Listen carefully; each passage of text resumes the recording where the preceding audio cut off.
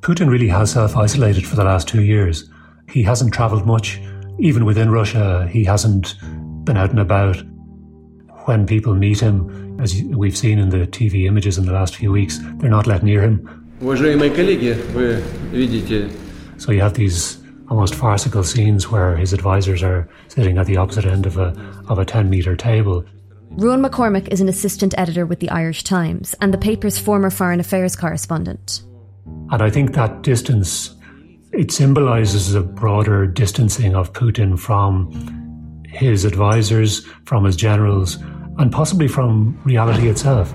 Today's attacks on Ukraine could place him beyond the realms of reason and negotiation, more isolated and more dangerous than ever. I'm Sorcha Pollack, and this is In the News from the Irish Times. Today we ask, who is Vladimir Putin and how did it come to this? Rowan, 10 years ago, author and journalist Masha Gessen described Vladimir Putin as the man without a face in their biography on the Russian president. Why do you think he was given that name? I think Vladimir Putin has been very good at retaining this aura of inscrutability. And he's been helped by the fact, I suppose, that he spent the early part of his career working for the KGB, in a secretive organisation that leaves very few public records behind.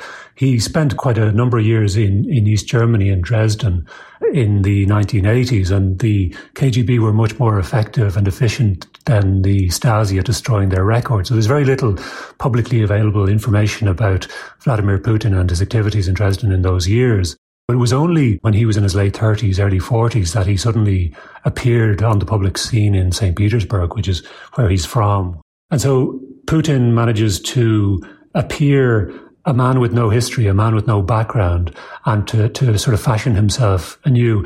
And what you find is that people see what they want to see in Vladimir Putin from an early stage. People in the security services in St. Petersburg at the time saw him very much as one of their own.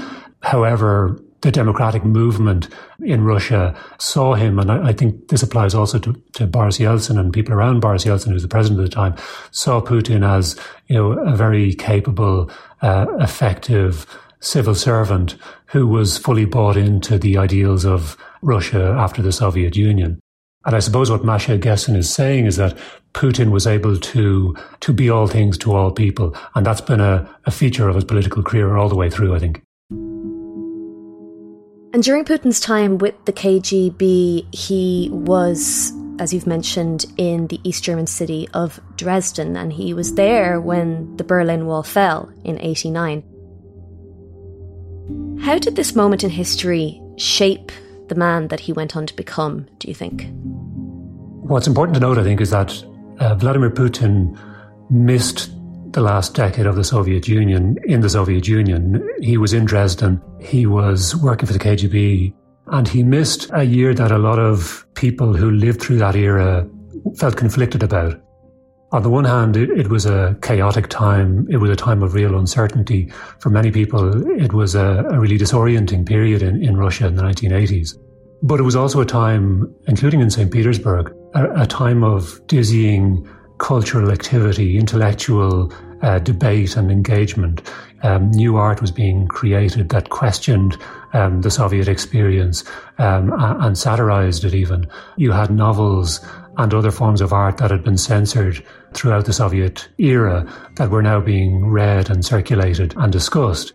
And I think a lot of people who lived through that era acquired a taste for those freedoms and for those debates and for that opening up to the West. But of course, Putin missed it. He was in Dresden, he was working for the KGB, and I think it's important to remember that he was no communist, certainly not towards the end. I mean, he's described Marxism and Leninism as a fairy tale, and he said, anybody who didn't regret the fall of the Soviet Union had no heart, but anybody who wanted to reconstitute it didn't have a brain. So he was well aware that the Soviet Union needed to change, but what he regretted and what he said caused him real hurt was that nothing else replaced the Soviet Union as he saw it. He much later, described the fall of the Soviet Union as the greatest geopolitical tragedy of the 20th century. what he meant was that you had a lot of Russian-speaking or ethnic Russian people in states other than Russia who, as he said, were suddenly orphaned. And I think it's really important to understand Putin's experience of the fall of the Soviet Union in trying to understand what he would set out to do in his presidency. What can you tell me, Ron, about after he left East Berlin, when he went back to the Kremlin and started to rise up politically through the ranks? Well, first he goes to St. Petersburg and he rises very fast through the bureaucracy in City Hall in St. Petersburg, and he attaches himself to Anatoly Sobchak, who's a democratic or modernizing, certainly seen as a modernizing figure in St. Petersburg in those years. But he builds up networks of relationships and networks of influence in St. Petersburg. And what happens then is that Putin is handpicked by the central authorities in Moscow. He's brought to the Kremlin, and he works in various roles in the Kremlin, and is noticed by Boris Yeltsin, by Boris Yeltsin's family and by his entourage. Putin was only ever a mid-ranking KGB officer. He didn't rise to the top of that system as a civil servant. It was only later, when he was appointed to roles, politically appointed roles, that he really did come to the top.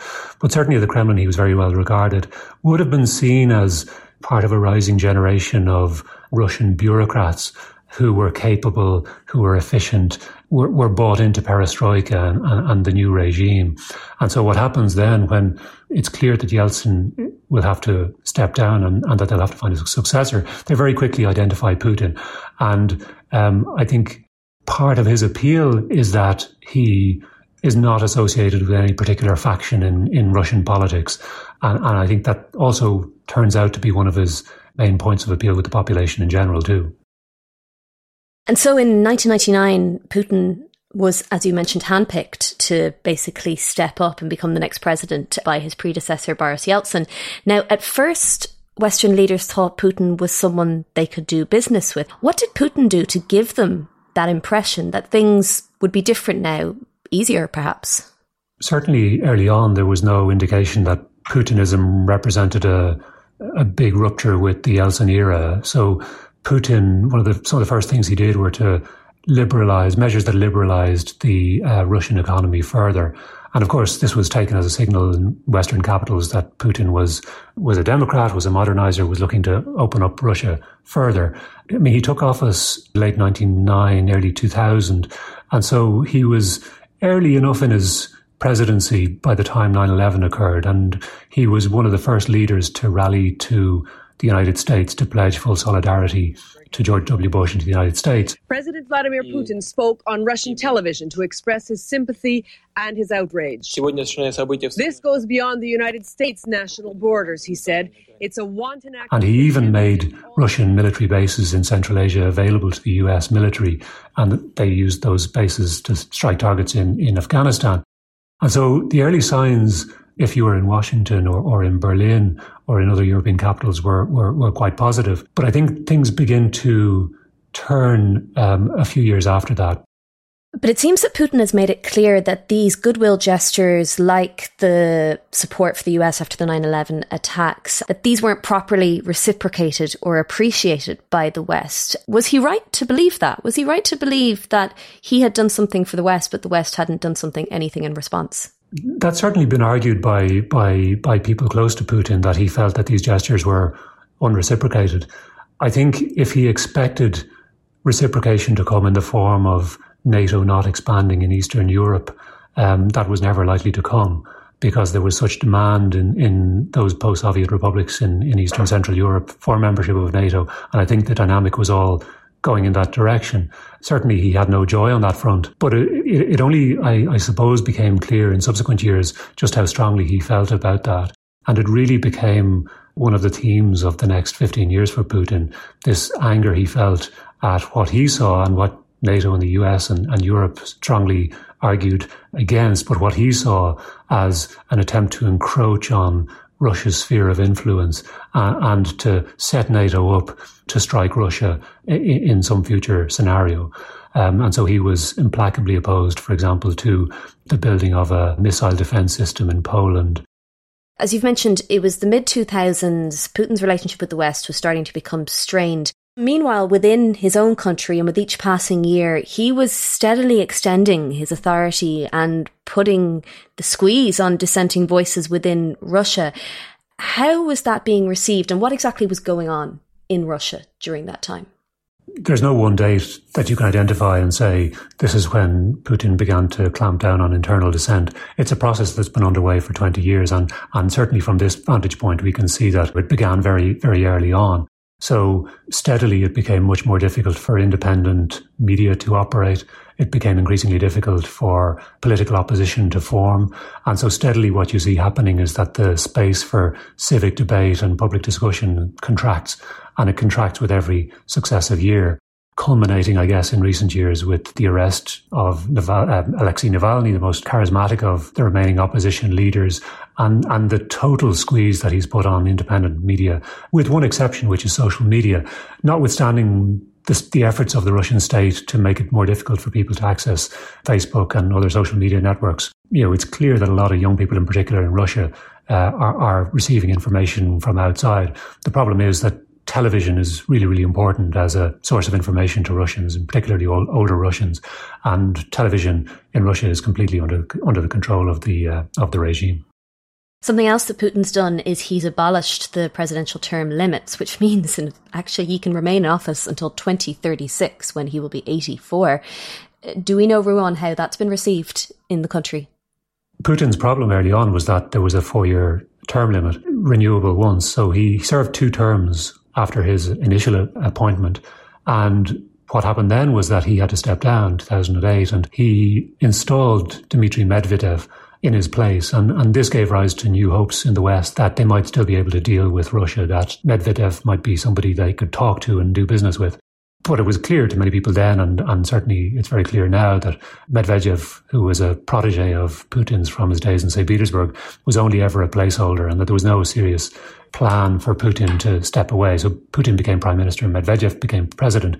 But as soon as Medvedev's first term was over, Putin returned. And as you said, in 2020, he did away entirely with the term limits. He can serve now until his mid-80s. He's 69 now. It's open to him to leave earlier than that, but certainly he has cemented his power, and he did this at a time when it was impossible for any serious opposition to that move to emerge. Coming up, the turning point in Putin's relationship with the West.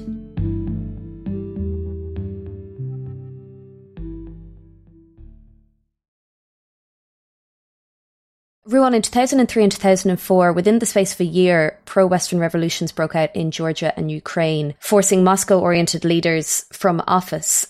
How was this a turning point in Putin's leadership?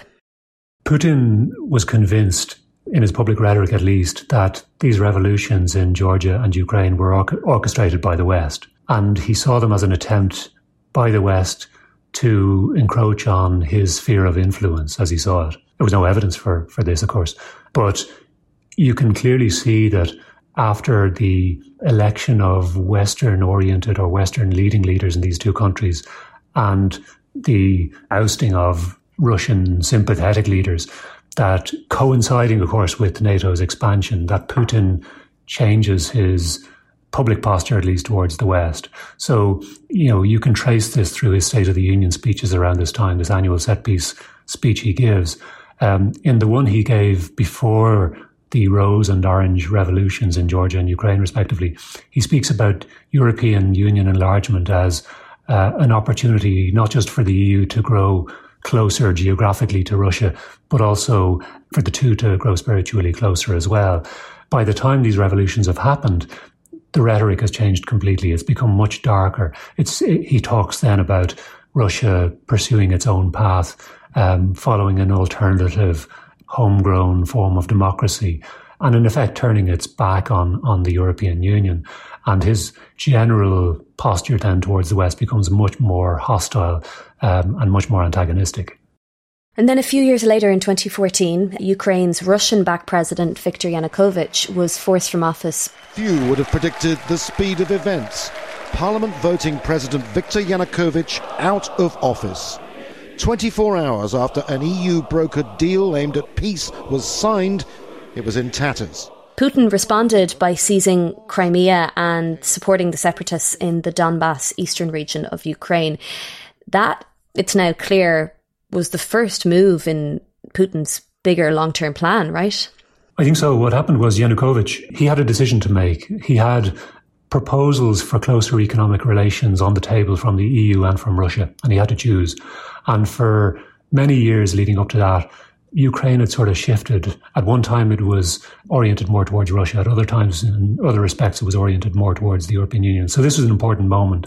And what Yanukovych did under pressure from Moscow was he decided not to sign a framework economic agreement with the European Union. And this set off protests around Ukraine, and Yanukovych was forced from office. And so this was, certainly as Putin saw it, was a decisive moment in the relationship between Ukraine and Russia. And what emerges from that then is that Putin illegally annexes Crimea, and he begins to support an insurgency in the Donbass, in these two provinces adjacent to Russia in the east of Ukraine. That begins a conflict, a war that continues to this day, continued certainly to the point of Russia's invasion recently. And I think you're right, is the first stage in a process that we're seeing through now. And late last year, the United States started warning that Putin was preparing for military action in Ukraine. U.S. intelligence officials say Russia could invade Ukraine as soon as January. According to a Biden administration official, a potential Russian invasion could involve as many as 175,000 troops. But when the invasion finally came a few weeks ago in late February, it was greeted among many EU member states with complete disbelief at first. Why do you think Europe did not pay heed to those warnings from the US and was so, I guess, underprepared for what was coming?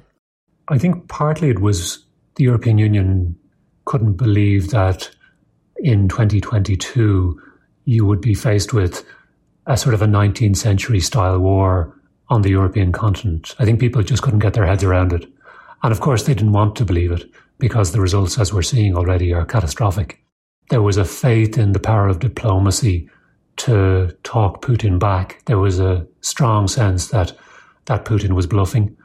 I think countries like France, which had played important roles in the conflict in Georgia in 2008 when Putin had sent troops into Georgia, had played quite a successful role in limiting the invasion by Russia at that point, felt that they could do something similar this time. And I think they took seriously Putin's arguments about NATO. They at least they accepted that was the reason for what was happening. Whereas in fact, what we see now and what Putin is quite explicit about since the invasion began is that actually he's just looking to get Ukraine back.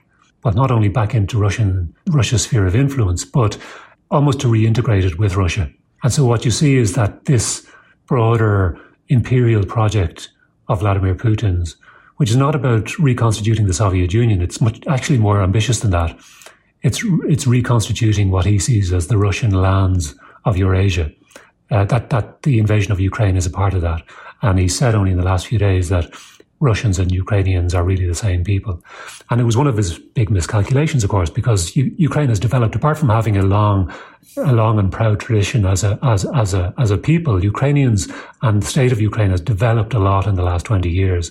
And the sense of national identity you see in Ukraine now is not one that's bounded by ethnicity or bounded by language, as I think Putin thinks it is actually much broader, and it's a much more fully formed idea of Ukraine than he understands. Bringing it up to today, there's a perception that 2 years of isolation during COVID has really shrunk Putin's circle of confidants and left him more introverted than ever before. How much do you think health crisis of the past 2 years has contributed to the man who has decided to invade Ukraine? Putin really has self-isolated for the last 2 years. He hasn't travelled much. Even within Russia, he hasn't been out and about. When people meet him, even today, as we've seen in the TV images in the last few weeks, they're not let near him unless they submit to a PCR test in Moscow just before the meeting. So you have these almost farcical scenes where his advisors are sitting at the opposite end of a 10-metre table. And I think that distance, it symbolizes a broader distancing of Putin from his advisors, from his generals, and possibly from reality itself. I mean, we've spoken about how he miscalculated, how he has made some pretty serious misjudgments. Regardless of how the war turns out, it's clear that he's made a lot of mistakes in these early stages. And I think a lot of people see that as a reflection of his increasing isolation. We knew for years that Putin was paranoid. We knew that he had a very small circle of people. But that becomes quite dangerous in a situation like this, because, I mean, we saw the video last week of him dressing down his spy chief in front of the world. That man is regarded as one of the 3 or 4 people who actually have influence over Putin. If he speaks to people who are in his inner circle like that, and it's clear that it's nowhere near a relationship of equals he has with these people, then no question, he's isolated. And the longer this continues, and the more misgivings you presume people around him will have, the more dangerous then that becomes. We know that Russians have been bombarded with propaganda about both the Ukraine and the West for the past few months and years. But what do we know about the actual level of support Putin has within the Russian electorate? It's always very difficult to say, because Russia is not a free society. People are not going to speak freely to pollsters, certainly not everybody. There's a general feeling, I think, of apathy towards the political system, and there really is no space for internal dissent in domestic Russian politics. So it's very difficult to say. All of that said, we do have some opinion polls, and we do have some indications that Putin's popularity has been declining of late. It was also declining, by the way, in 2013, 2014, which some people suggested was part of the rationale he had for the annexation of Crimea. Because, of course, what happened after the annexation of Crimea was that his popularity surged. Something similar happened early on in his presidency, actually, when he mounted an all-out and ferocious war against Chechnya. And his popularity soared after that as well. And so there is some speculation that the timing, at least, of this move against Ukraine is linked to his declining support in Russia. The fact that there will be elections. I mean, there's no chance of Putin's party being hammered in those elections, far from it. But, he is alive to public sentiment. He is aware that he needs to maintain a certain degree of public legitimacy. And so, there is an argument that the timing, at least, of what he's doing now is connected to all of that. Ruan, looking forward to the next few days and weeks, do you think Western nations will be able to negotiate with Putin for some sort of end to this conflict in Ukraine? Do you think there are any concessions that he might accept? Or is there a danger that he's become so isolated and so impervious to counsel that there's no prospect for negotiations? I think right now it's very difficult to see a way out. Nothing in Vladimir Putin's history suggests that he will retreat, certainly not in the short term. There's nothing to suggest that he will accept minimalist concessions from the West, as he would see them, and pull Russian troops out of Ukraine. That said, it is interesting that he has sent a negotiating team to talk to the Ukrainians, albeit a very junior group of people. I think he's going to come under huge pressure in the coming days and weeks. Economic sanctions usually take a long time to have an effect. That's partly the idea, that you can ratchet them up slowly over time. What the West has done could be catastrophic for the Russian economy, and it could be catastrophic really fast. We've already seen queues at ATMs in Russia. It's going to reach deep into the Russian economy. It's going to affect not just oligarchs and the regime, but ordinary people as well. I think at a certain point, the West might be in a situation where they have to provide him with an off-ramp. They have to, much as it might be difficult to swallow it, they might have to say, well, if you withdraw troops from here or there, we might rescind some of these sanctions. In other words, get into a negotiation about what it would take for some of these sanctions to be lifted.